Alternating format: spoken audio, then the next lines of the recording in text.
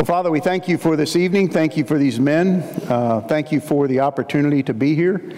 And Lord, we're grateful. And I pray that tonight as we unpack this passage that it would be meaningful to every guy in the room, myself included. That, Father, you would speak to us through your Holy Spirit and apply these words to our lives. Help us never to forget that these words came directly from the mouth of Jesus Christ.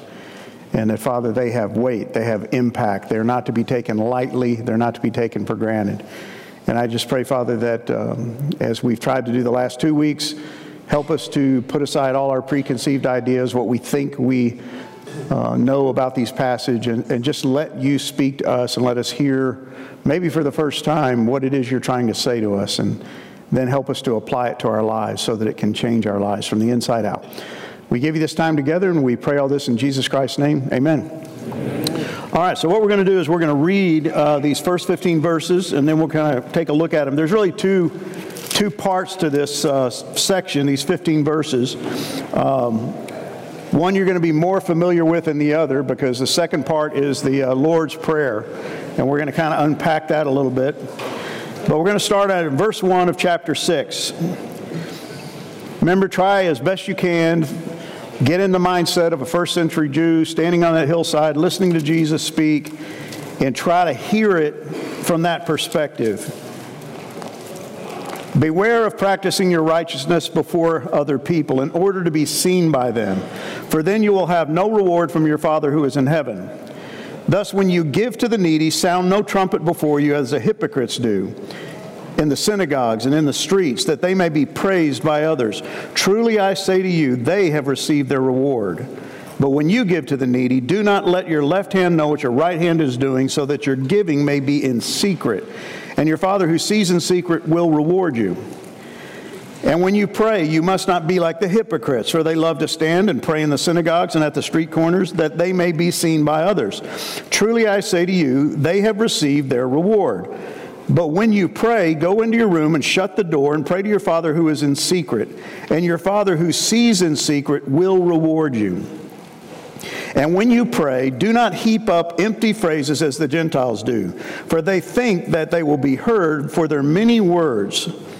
Don't be like them, for your Father knows what you need before you ask Him. Pray then like this: Our Father in heaven, hallowed be your name. Your kingdom come. Your will be done, on earth as it is in heaven. Give us this day our daily bread, and forgive us our debts, as we also have forgiven our debtors. And lead us not into temptation, but deliver us from evil. For if you forgive others their trespasses, your heavenly Father will also forgive you. But if you do not forgive others their trespasses, neither will your Father forgive your trespasses. So there's a lot in these 15 verses, and they follow on the heels of what we finished with last week. And I want to go back and look at the last verse of chapter 5, because it was one of those bricks to the forehead verses. If you're standing there in the audience and you're a Jew and you hear Jesus say this, you therefore must be perfect as your heavenly Father is perfect, that was a shocking statement to hear. And it went right along with the one he said earlier in chapter 5, which is what? Your righteousness has to be better than that of the Pharisees. So 2 times in the early portion of his message, he said some things that I think got the ears up of the Jews, especially the lower class peasants, but I think it also got the attention of the Pharisees, because they were sharp enough to know that what he was saying was not exactly a compliment to them. But he says this: you must be perfect as your heavenly Father is perfect. And what he's going to get into right now, I believe, is kind of an illustration of what he means by that. Because we have a problem as 21st century Christians, just like they had as first century Jews, and it's a problem with perfection. Confusing what perfection looks like, and especially what does God's idea of perfection look like? What does He want? And we confuse it with man's perfection, what we think it ought to look like. And Jesus is going to clarify what He's talking about, that His idea of perfection is not their idea of perfection. And what we're always tempted to do is kind of lower the curve, lower the standard and say, well, God doesn't expect that. He's okay with this. And we lower the standard. And if you're like me, if you're struggling with how you're doing, maybe spiritually, you can always find somebody who's not doing half as well as you are. And you kind of look for those guys, right? The losers, the spiritual losers, who you just look at them and go, man, that guy doesn't have a clue. I at least have a clue. And so that's what we do. We lower the standard and say, well, I'm better than that person, or I'm better than this person. And Jesus isn't going to allow us to do that. And he's going to talk about this issue that we touched on last week, or that he touched on in his message, the idea of internal piety versus external piety. Internal righteousness versus external. And again, the risk we always run as Christians is to focus on the external, the behavior, what people see, but we don't work on internal holiness. And that's what God looks at, right? God looks at the heart. God's always looking at your heart. And God sees things about your heart that you don't even see. That's why David prayed, Lord, show me my heart. Show me if there's any wicked way in me. Because David knew he didn't know his heart as well as God did. We can fool ourselves. We can actually convince ourselves that we're better than we are. And so this issue that we just read in these first verses about the praise of men, Jesus is going to hammer this home pretty hard. And I think the praise of men is something we all like. We all want it, right? We want to be praised by our boss. We want to be praised by our wife. We want our kids to praise us. We want people to say good things about us. And there's nothing, innately wrong about that, but in the Jewish context, in their kind of economy of spiritual things, the praise of men was very important. And Jesus is trying to reveal that the Pharisees had made it almost a contact sport. Getting the praise of men, getting people to say great things about them, appearing as righteous. And we've read some things already where Jesus says, woe to you, Pharisees, hypocrites, because you want to appear one way, but you're not really the way you need to be on the inside. And that's really what he's going to unpack in these verses. The idea of seeking the praise of men. So he says, beware of practicing your righteousness. And that's important. Because he doesn't say, beware of practicing God's righteousness. He doesn't say, beware of practicing righteousness. He says, beware of practicing your righteousness. And I think there's a purpose in the wording, because I think Jesus is trying to get them to understand there's two kinds of righteousness. There's your righteousness, and then there's Christ's righteousness. Remember, we looked at that quote from Martin Luther, and he says that there's a alien righteousness that we all need in order to be made right with God. We can't manufacture it. It's outside of ourselves. It can only come from Jesus Christ. And that's what Jesus is talking about here. Don't practice your righteousness in front of men to be what? In order to be seen by them. Because you will get no reward from your Father in heaven. And again, that, I think, hit them harder than it tends to hit us. Because, see, we live this side of the cross, and we sit there and go, well, I'm already going to heaven. Who cares? I've already got my reward. Who cares if his house is bigger than my house? I'm going to be there. It doesn't matter. But that's not the point. And the real point for these Jews, pre-cross, pre-death of Christ, pre-resurrection, is the idea of, but I want a reward from God. I want to be blessed by God. I want God's favor. Remember, this whole thing is about God's approval of you. How do you get God's approval? And so he says, if you're going to practice it to get men's attention, to get their reward, to get their praise, pat on the back, way to go, you're a great guy, you're a wonderful Christian, you'll get your reward. You're just not going to get the reward you're looking for. The reward, the approval of God. So he uses this word beware, and it's a favorite word, it seems, of Jesus, because he used it quite a bit. And in the Greek, it means literally beware, but it kind of like take heed, watch out, be careful. Wake up and smell the coffee. You got to look at what's going on here. It's a warning. And Jesus loved to use this word, and he used it in a lot of different contexts. In chapter 7, we'll see, he says, beware of false prophets. Watch out, be careful, be on the lookout. Who come disguised as harmless sheep but are really vicious wolves.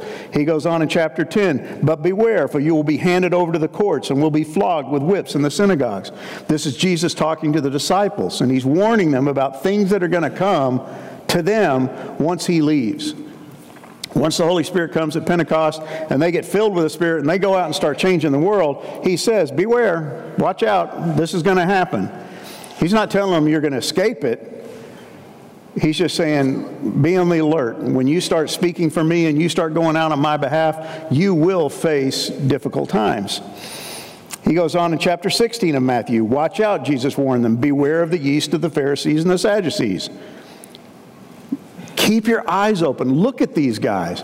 And I think part of what Jesus was doing all throughout his ministry with those 12 disciples was trying to get them to see the reality of the Pharisees and their leadership style.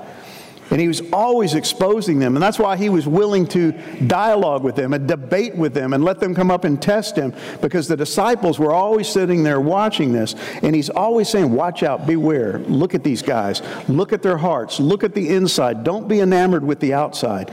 Do not be like these guys. Beware. And then finally in Luke chapter 20, we see, beware of these teachers of religious law. They like to parade around in flowing robes and love to receive respectful greetings as they walk in the marketplaces, and how they love the seats of honor in the synagogues and the head table at banquets. Now keep in mind, when Jesus said this, guess who's in the hearing of what he just said? The Pharisees and religious leaders. And again, Jesus did not care if they liked him. He wasn't politically correct. He didn't really care if they, man, Jesus, he's really a sharp guy. This did not win any friends among the Pharisees, right? Any more than it would win friends among us if I said this about you. But see what he says? They love what? They love to walk around in the marketplaces with their flowing robes. They love to receive respectful greetings, and people kind of kowtow to them. And Jesus is telling us in this passage, don't buy into that.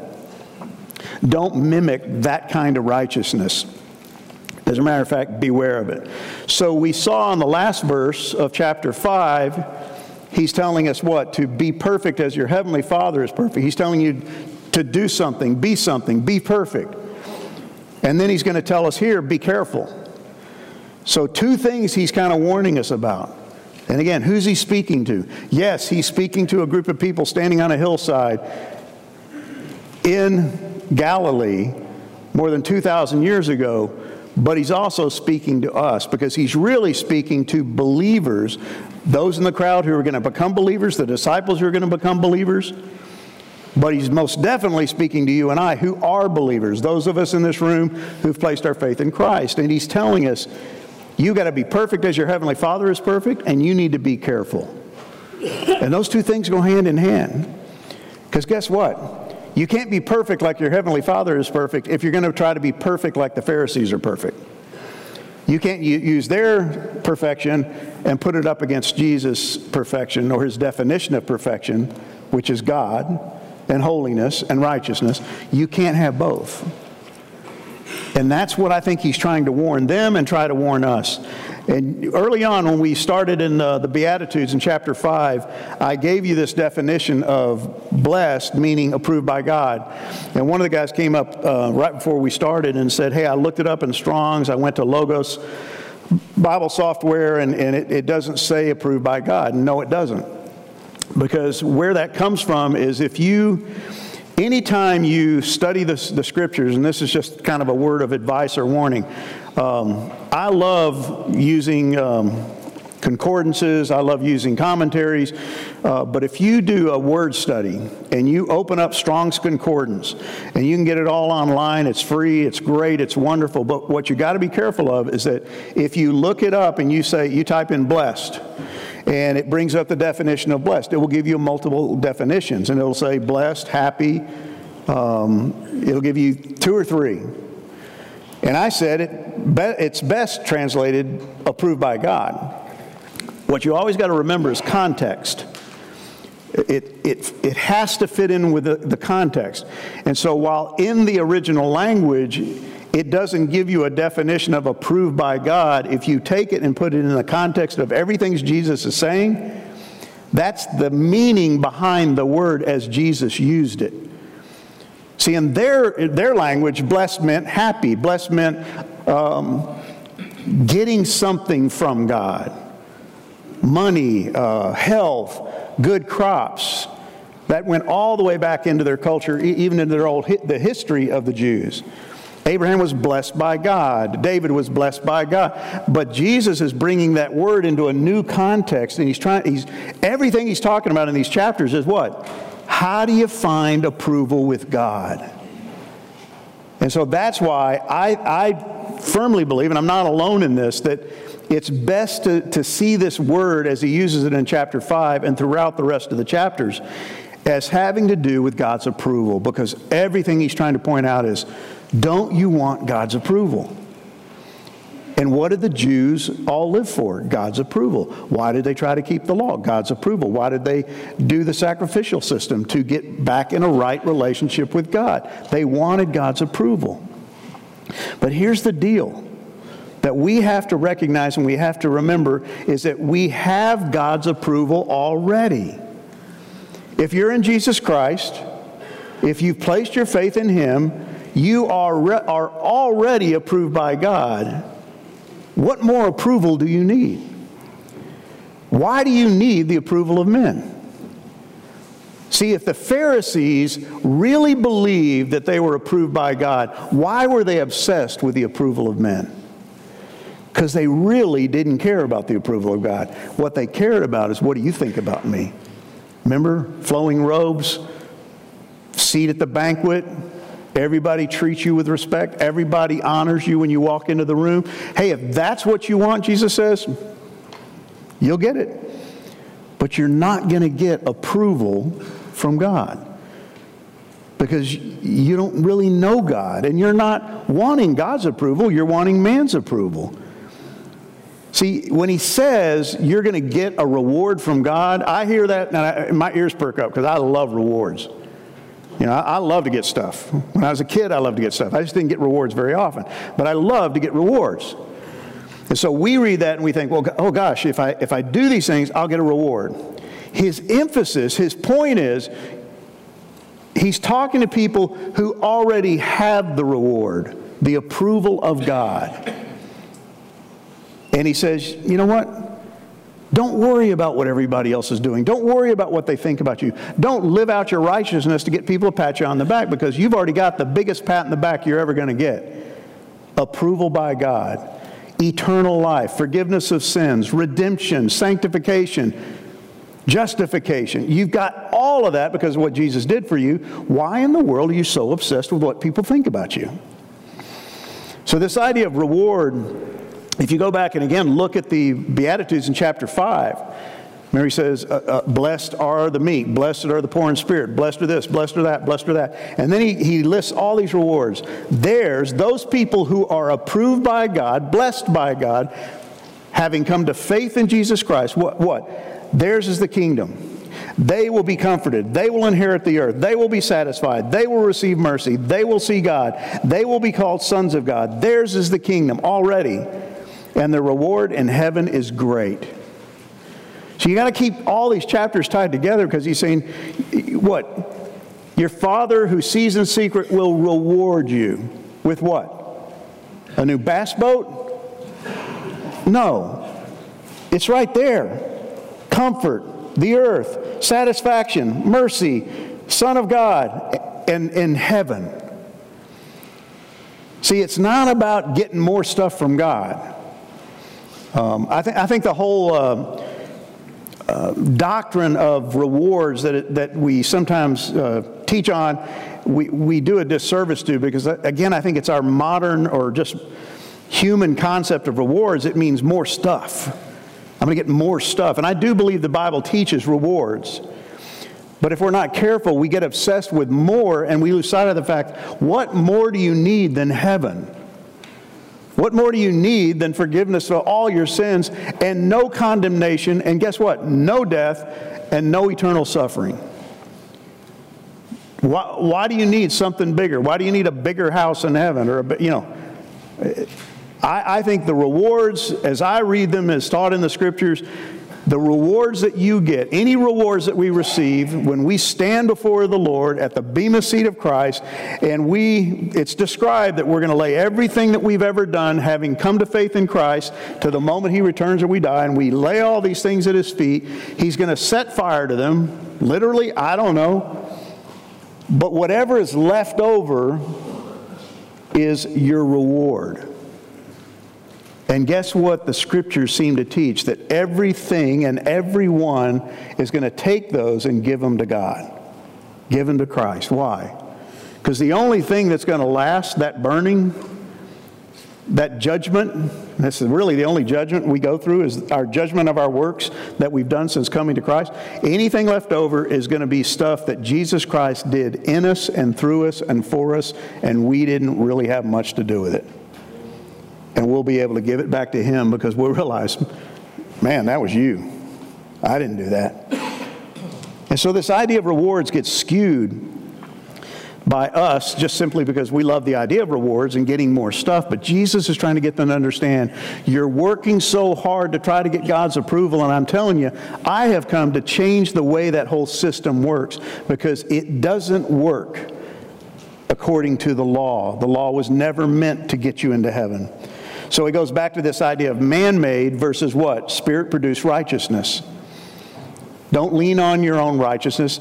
Don't practice your righteousness out in front of people so you get rewards. And I think that's why he uses that term, your righteousness. See, I have my righteousness and you have your righteousness. I have things I do that I think make me look righteous. And I've perfected them. I think I'm good at them. And I'll do them. And I know I'll get the result I'm looking for. People will go, man, that's really, man, that's righteous. That's really good. That's, man. And God looks down and He goes, not impressed. It's not righteousness as far as I'm concerned. They liked it though. So if you want to make them happy, keep doing it. But it's not doing anything for me, and guess what? It ain't doing anything for you. I'm doing it to impress others. And it may boost my ego. It's like if you I'm trying to think of a good example of this, but if you get up and you know your kids are going to get up in 10 minutes and you hurry up and get your Bible out and you sit down and you open it up and you act like you're reading it so they can see you reading your Bible. And your kids go, man, Dad's, man, he's such a spiritual giant. They don't know that you just opened it, and then as soon as they walk out, you're going to close it. But it's an act of righteousness. It looks good, and they can brag and go, man, my dad's always, every time I get up, my dad's in the Word. They just don't know it lasts for 5 minutes. That's kind of what he's talking about. This idea of your righteousness. Don't practice your righteousness in front of people to be seen by them and rewarded by them. See, your motivation should never be recognition, and what every one of us in this room struggle with, being motivated by recognition. Yeah, but I want to be seen. I want somebody to know. I used this example on Tuesday night with the guys out on the West Campus, and my wife is a giver. I hate it because she loves to give. But she gives my stuff. She gives my money. She gives, she likes to give. And I'm not a giver. I'll just tell you, if you need something, don't come to me. I'll pray for you and pray somebody give it to you, but it ain't coming from me. And it drives me crazy because my wife will come to me and she'll say, I want to give to so-and-so. I'm like, why? Well, because they have a need. Well, can't somebody else help them? Well, no, I want to help them. Oh, how much do you want to help them? For me, that's always the key. How much? And she'll tell me, and it's never what how much in need are they? And she'll tell me, and I'll say, we'll write them a check. No. I don't want them to know. Why? And it starts coming out. She said, well, I don't want them to know. I don't want them to know. I just want to give. I feel like God wants me to give. I'm like, yeah, but don't you want them to know that we're the ones that gave it to them? And my pride starts coming out. I'm thinking, if I'm going to write a check to these idiots, I want some thanks and I want some praise. And she'll never let me do it. And she's right. It's this idea. Do you want reward? Do you want people to know, oh, man, you gave us that money? Yeah, I did. I didn't want to, but I did. It would have been half as much, but my wife, thank her. No, wait, go ahead and thank me. Yeah. See, it's a dangerous place for us to go, and I think that's why Jesus is driving it home.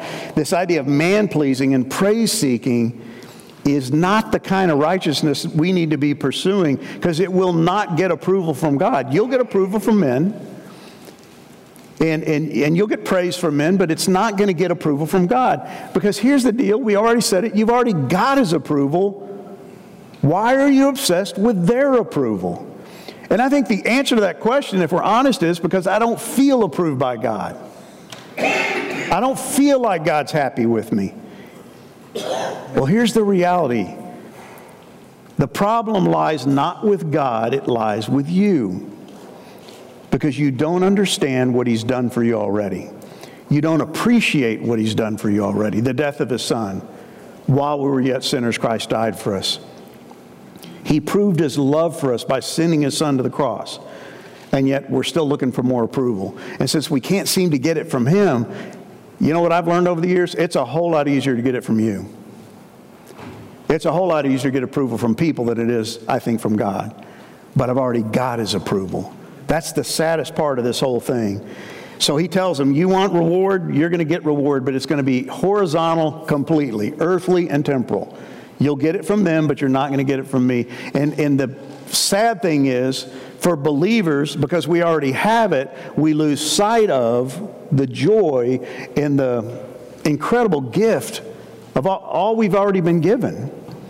And that's why I think Paul and the prophets and so many of the Old Testament and New Testament characters really didn't care what people thought. Do you think Paul cared what anybody thought about him? I mean, the guy was willing to get stoned. He was willing to get chased out of town on a rail. He was, he didn't care what people thought. What did he care about? I care what Jesus thinks. I care what God thinks. And oh, what an incredible place this would be if we all had that same attitude. I care about what He thinks. I really don't care about what you think. And I'm not telling you to go be a jerk to everybody. I'm just telling you to don't be afraid of what people are going to say, and don't always be on a vendetta to get them to think highly of you. Because guess what? Jesus said the world is going to hate you. It hated me, they're going to hate you. Worry about what I think about you more than you worry about what others think about you. So He's got these three things He deals with: almsgiving, prayer, and fasting. And I think the reason He uses these three things are because they were pretty popular. They were pretty normal in their day and age. We don't do a lot of fasting in our day and age. They did, because it was part of their system. And all of them were done to be recognized. So Jesus, is in His inimitable way, he's like, okay, I'm going to pick these three things that you all tend to do, and you all tend to do them for the wrong reason. And I'm going to talk about those three things. He's not saying these three things are wrong. It goes back to motivation. If your motivation is recognition, it ain't righteousness. And it will get you no reward. So all of these things are visible, demonstrable. They were done to be seen for the most part. So almsgiving, what is it? It's covered in verses 2 through 4. We've already read it. It's giving to the needy as an act of mercy. It's what my wife likes to do. Giving to the needy as an act of mercy.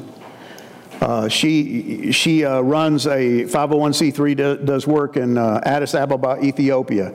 And she works with needy families, mostly women and children.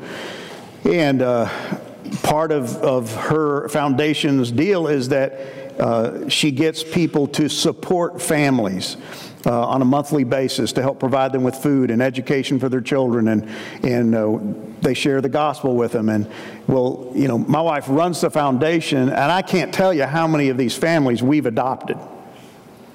And I'm like, oh, but you run the foundation. Get somebody else to adopt them. But my wife just sees more and more families, and she's just like, well, that family needs adoption, and they haven't been adopted, and I'm going to adopt them. So why? Because she's got this passion to meet the needs of these people out of mercy. Okay? That's what almsgiving is. And one of the ways you could think about it, this is not a word, but it is, as of tonight, compassionateness. It's living out your compassion in such a way that you see a need, you meet it. And you don't do it to get recognized.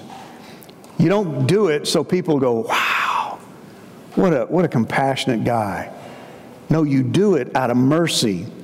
But anyone who thinks they're righteous because they give misses the point. That's what Jesus is trying to tell you. So when it comes to this idea of almsgiving, if you give to the needy in order to be noticed by everybody else, and you want them to know how much you gave, that's not righteousness. Well, it is. It's just the wrong kind of righteousness. That's your righteousness. And you will get recognition. You just won't get the right kind of recognition. You won't get recognition from God. There's no brownie points. There's no A+ on your report card from God on that kind of righteousness, because it's the wrong kind. Giving to get recognition is not righteousness at all. But what about prayer? We're a little bit more familiar with prayer, but prayer is usually something that comes hard for us. Prayer was an active part of their lifestyle. They prayed a lot. They prayed in the synagogue. They prayed at home. They had rote prayers. They had written prayers. They had memorized prayers. But prayer then, as it is now, is nothing more than communication with God. You talking to God and God talking to you. The sad part about many of our prayer lives is that we just never hear from God because we're so busy talking, we never listen. And sometimes God wants to speak to us, and God wants us to hear, and God wants us to shut up long enough to hear what He has to say. But it's communication. And so Jesus is not condemning public prayer, because the context in this verse is what? Public prayer. When you pray, you must not be like the hypocrites, for they love to stand and pray in the synagogues, at the street corners. Why? So they may be seen. His description is of public prayer. And public prayer was very attractive to these people. And even the poorer people, the common person, when they heard a Pharisee pray, they were blown away with their words, their eloquence, the length, the voice. You ever been in a group, maybe it's happened around your tables, don't point at the guy if he does it, but if you've ever been praying with a group of people and there's always one guy or one woman who you've had this conversation with for 15 minutes, and when it comes to pray, their voice changes. You know, if it's a guy, suddenly his voice gets really deep and he gets very somber and he starts speaking in the King's English. And you're like, what? Did you just get possessed? What happened? And they start praying in this language that you don't even understand. I'm not talking tongues. It's just like Old English. Thee and thou and hither come, Lord Jesus. And you're like, isn't he from East Texas? What? This idea of trying to impress people with your prayers is really, really dangerous. And I know there's guys sitting out here tonight that if I said, okay, I want everybody at the table, I want you to pray, and everybody's going to pray out loud around the table. Some of you you'd be all over it and you'd take up the entire time. And nobody else would get to pray because you love to pray out loud. And then there'd be at least one guy, maybe two, who are just like, oh, just keep praying. I don't want to pray. I don't want to pray out loud.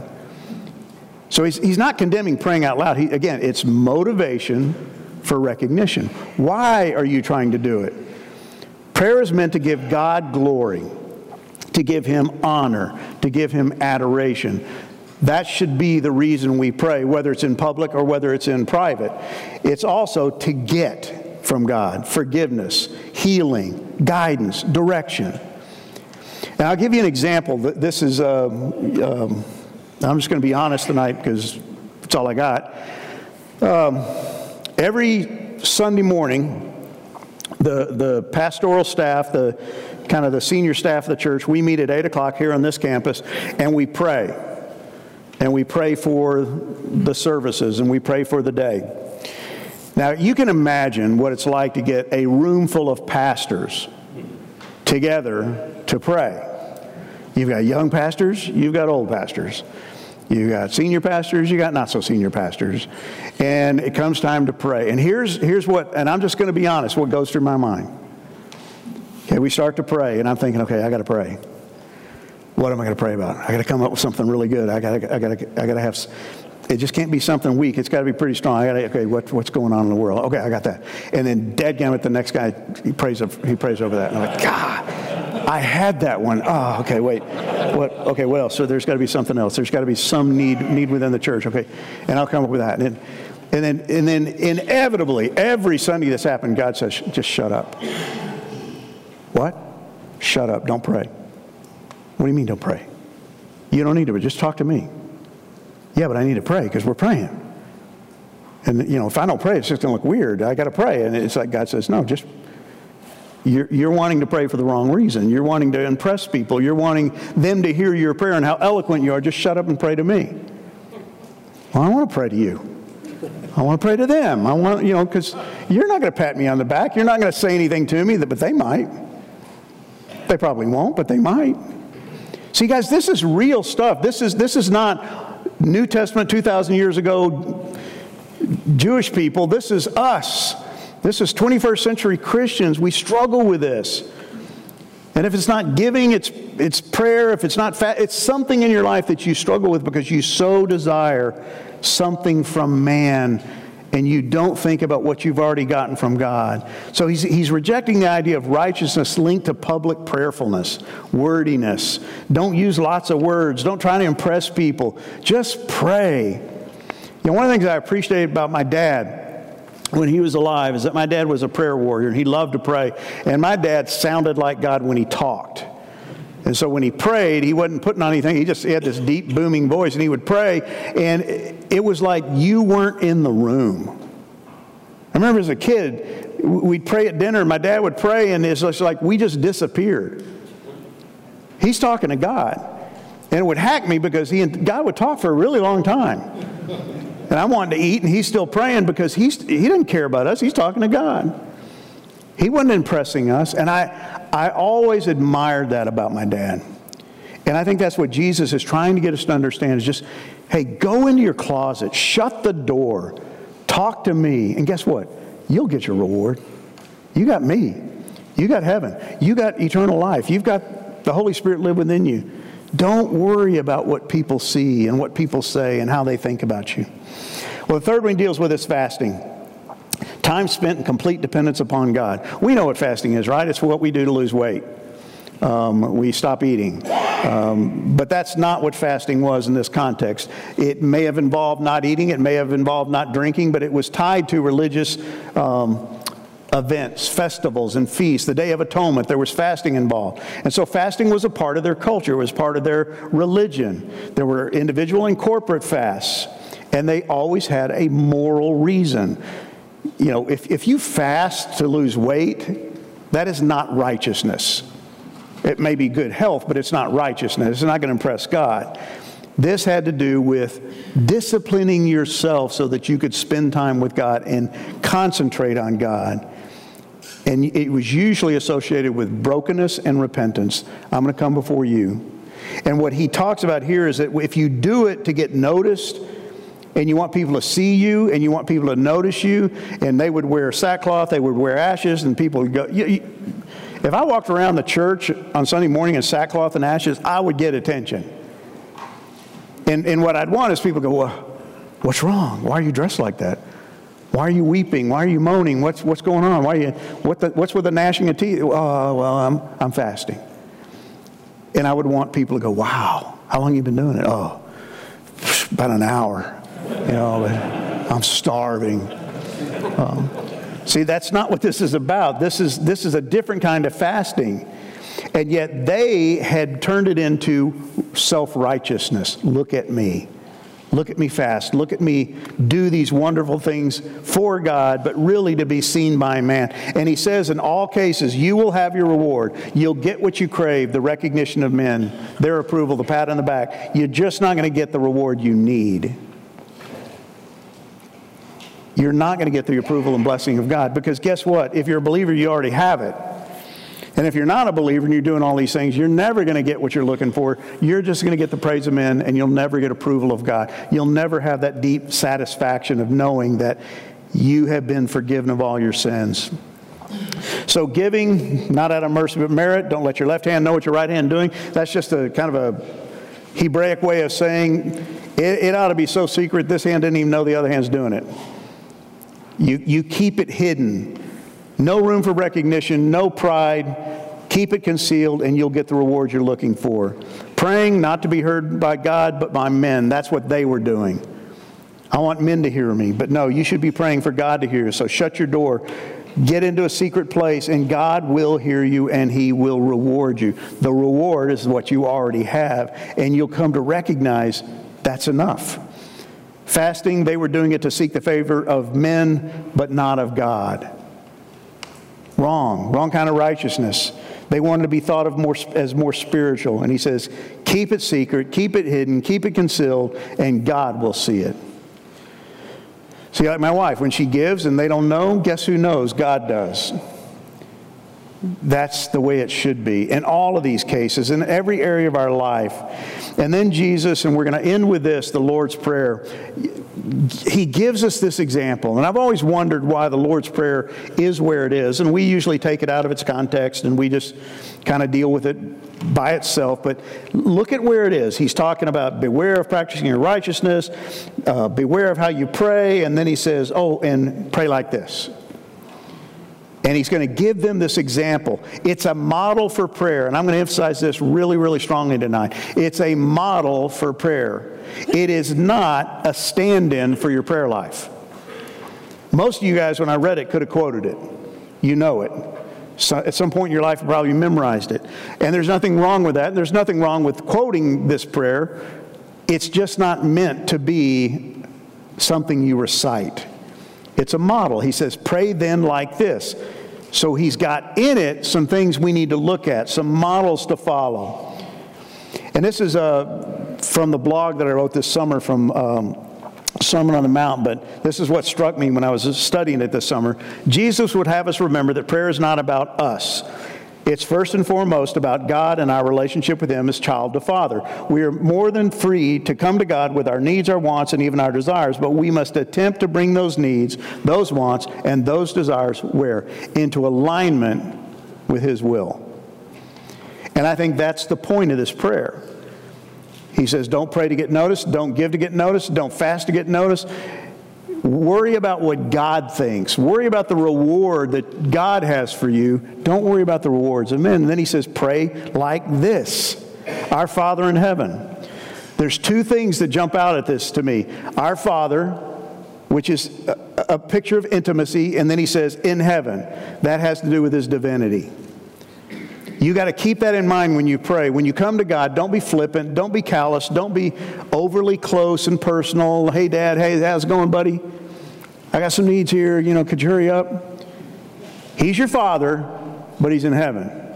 You don't like your kids treating you with disrespect, treating you flippantly, treating you in a callous or cold way? Neither does God. He's divine, I'm human. Guess what? He's eternal, I'm temporal. He's holy, I'm not. I still have a sin problem just like you do. And yet, what Jesus is saying, our Father who art in heaven, you, in spite of you, can come to Him as Father. But don't treat Him disrespectfully. Familiarity can breed contempt. You can get so close to God, you can feel so comfortable with God, you can become flippant with God. And that, my friends, is dangerous. God is God. God is divine. God is holy. And our sonship never should change His sovereignty. You're standing before the King. Treat Him as such. Be glad that you have access into His presence. And the only reason you do is what? Because of what Jesus Christ has done. We read in Ephesians, because of Christ and our faith in Him, we can now come boldly and confidently where? Into God's presence. You can come before the King. Remember we did the study of Esther, and Esther couldn't come before the king unless he did what? Held out his royal scepter. Guess what? You don't have to wait for God to hand out His scepter. He just says, come on in. You're my child. But treat him with respect. Treat him with honor. Treat him with dignity. Hebrews, let us come boldly to the throne of our gracious God. There we will receive His mercy, and we will find grace to help us when we need it most. Just come on in. Go into your closet, shut the door, talk to God, come into His presence, but do it with respect. He's your Father in heaven. And then I love this phrase, hallowed be your name. Anybody know what hallowed means? Holy. It's an old English word. We don't use it much anymore. But he says, hallowed be your name. And what I think about is, why is he praying this? And why is he giving us this as a model? It literally means to separate from profane things and dedicate to God. And the best example I can think of what this looks like, and if In the tabernacle or the temple, they had utensils. Let's say there's a basin, and it was part of the cleansing process used by the priests in the temple. And that basin had been set apart for God's use. There was nothing unique about the basin. It wasn't made out of special materials. It was just a basin, but it had been set apart for God's use. Therefore, it was holy, set apart. Now, if one of the priests had a party at his house that weekend, and he walked in and he goes, man, we need a punch bowl. I'll just use this basin and bring it back next week. What would he have done, or what would have happened to that basin? It would have gone from holy, set apart for God, to profane, because he was using it for something it was not intended for. Well, here's the real kicker. Every time you use your body, your eyes, your hands, your mind for something other than what God has destined you for, you profane your body. You become unholy, unset apart. That's why this idea of living in the world is so difficult for us, is because we need to be set apart. We are seen as saints, as holy. And to hallow means to honor as holy.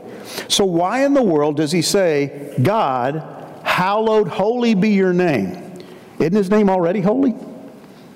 What kind of a prayer is that? Hey, God, be holy. Hey, God, keep your name holy. I don't think God has a problem with that. So what's he trying to say? I am to treat God's name as holy. You are to treat God's name as holy. How do you do that? Not by not cussing, but by living in a holy way. Living as you are set apart. When you do, you keep his name holy. When you don't, you dishonor the name you represent. So Jesus is basically saying, Father in heaven, holy be your name. I want your name to be holy, and I want to live holy so that your name will be holy. And then again, this is something I wrote this summer. God will never do anything that will discredit or dishonor his own name. But as his children, we can do immeasurable harm to the character of God by the manner in which we conduct our lives on this planet. So see, when you're praying, if you take this as a model, which is what it is, I want God's name to be holy. How do I pull that off? By the way I live my life. By living as set apart, as different, as distinct. And then he says, your kingdom come, your will be done on earth as it is in heaven. I think we all get what this means. But what I get out of this is I spend way too much time in my prayer life telling God what I want. Instead of, it's not what I want, it's what you want. It's what you desire. It's your kingdom, not my kingdom. Because he says, your heavenly Father already knows what you need before you ask him. Well, that leads to the question, then why pray at all? Because we're commanded to pray, and it's communication. You know, if I went home to my wife and I said, honey, I told you I loved you when I married you, I'm not going to say it anymore, she'd slap me silly. She's compassionate. She's not an idiot. God wants you to talk to him. God wants you to have conversation. He knows what you need. So basically he's saying, you know, you can come tell me what you need. I already know what it is, but really, I want you to, do you have any idea what I want for you? Do you have any idea what my desire is? It's not just telling God stuff you don't think he knows. It's sharing your heart. Not just information. So wanting his kingdom to be done, not yours, wanting his will to be done. And so this is in your notes, but it's basically prayer should do these things. Realign your perspective. What's God want?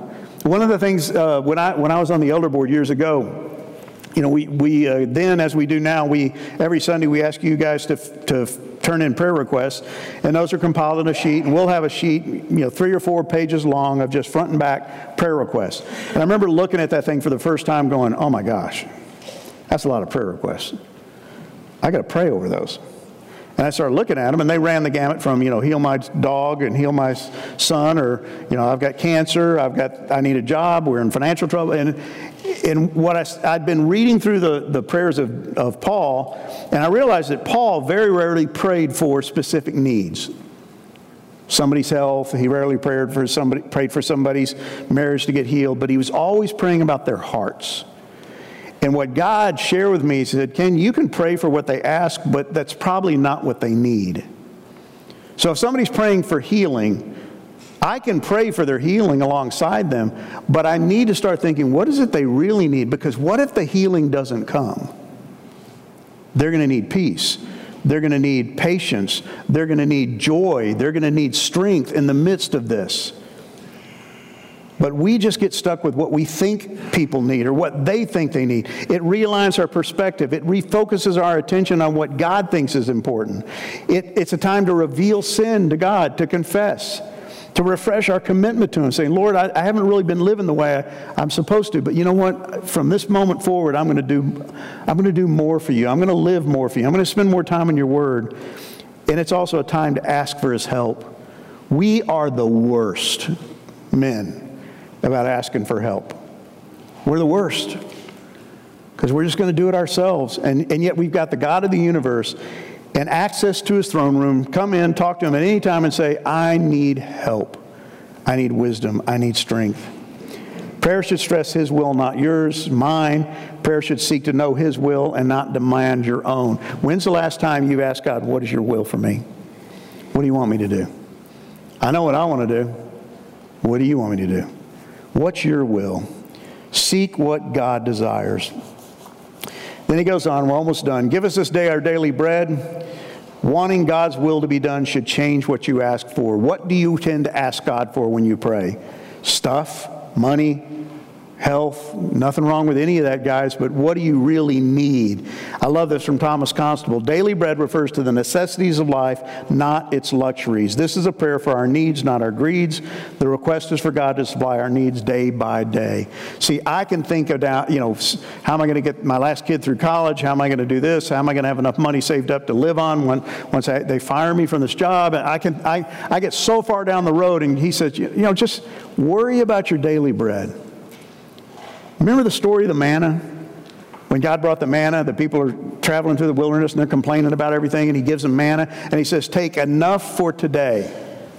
If you take more, it's going to rot. What did they do? They hoarded. Because that's what we do. Well, I know what enough is. This is enough. And they'd eat what they could, and the rest would rot, and then they'd have to go get some more tomorrow. And it was always there. What do you worry about? Your needs or your greeds?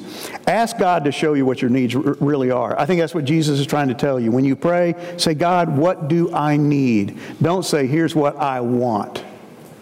What do I need? Ask the Spirit to help you pray within His will. And then forgive us our debts as we also have forgiven our debtors. This is a tough one for all of us in the room. And it begs the question, weren't all our sins paid for on the cross? What kind of debts do I have? Well, you got debts every day because you sin every day. Why? Because you're a sinner and you need forgiveness. I sin every day. You sin every day. Sin creates this barrier between you and God. And forgiveness removes the barrier. Jonathan and I had to talk about this yesterday, or maybe it was today, talking about, do we need to even ask for forgiveness?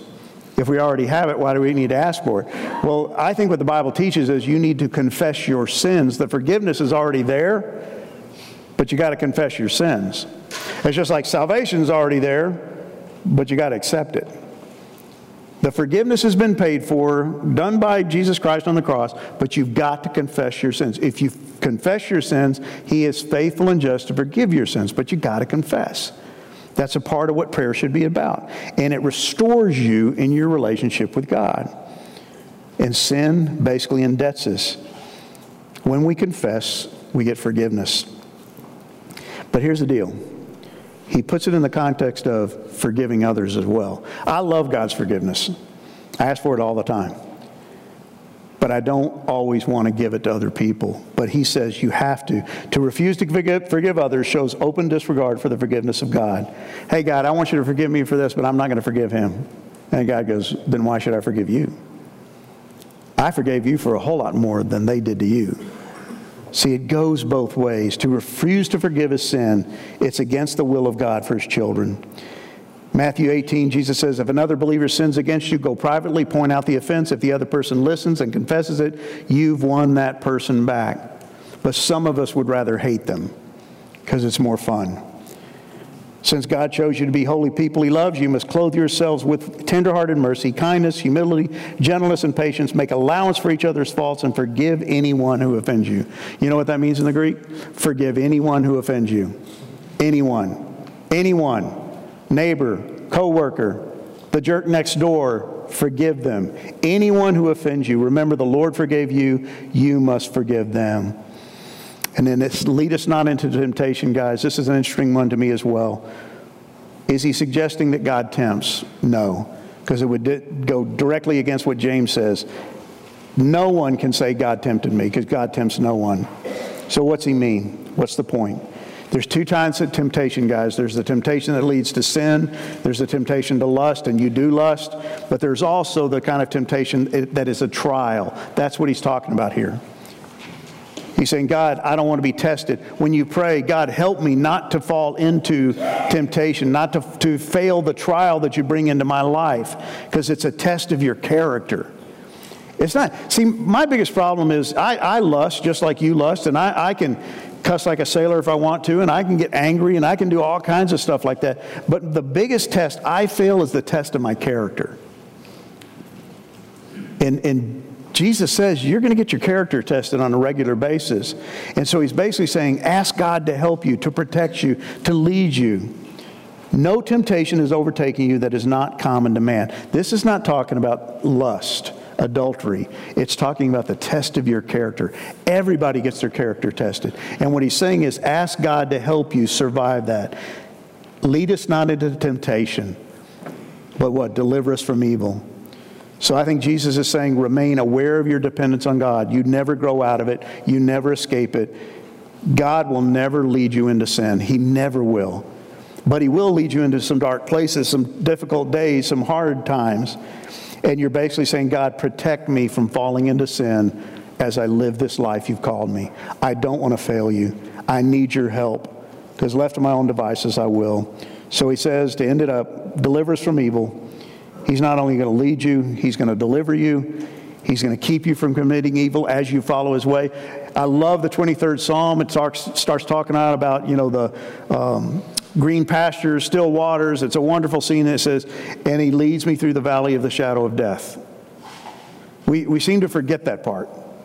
Shepherd leading, same shepherd, same staff, leads me into the green pasture, still waters, and then the valley of death. See, when you follow Jesus, there will be mountain peaks and there will be valleys. There will be great days and there will be dark days.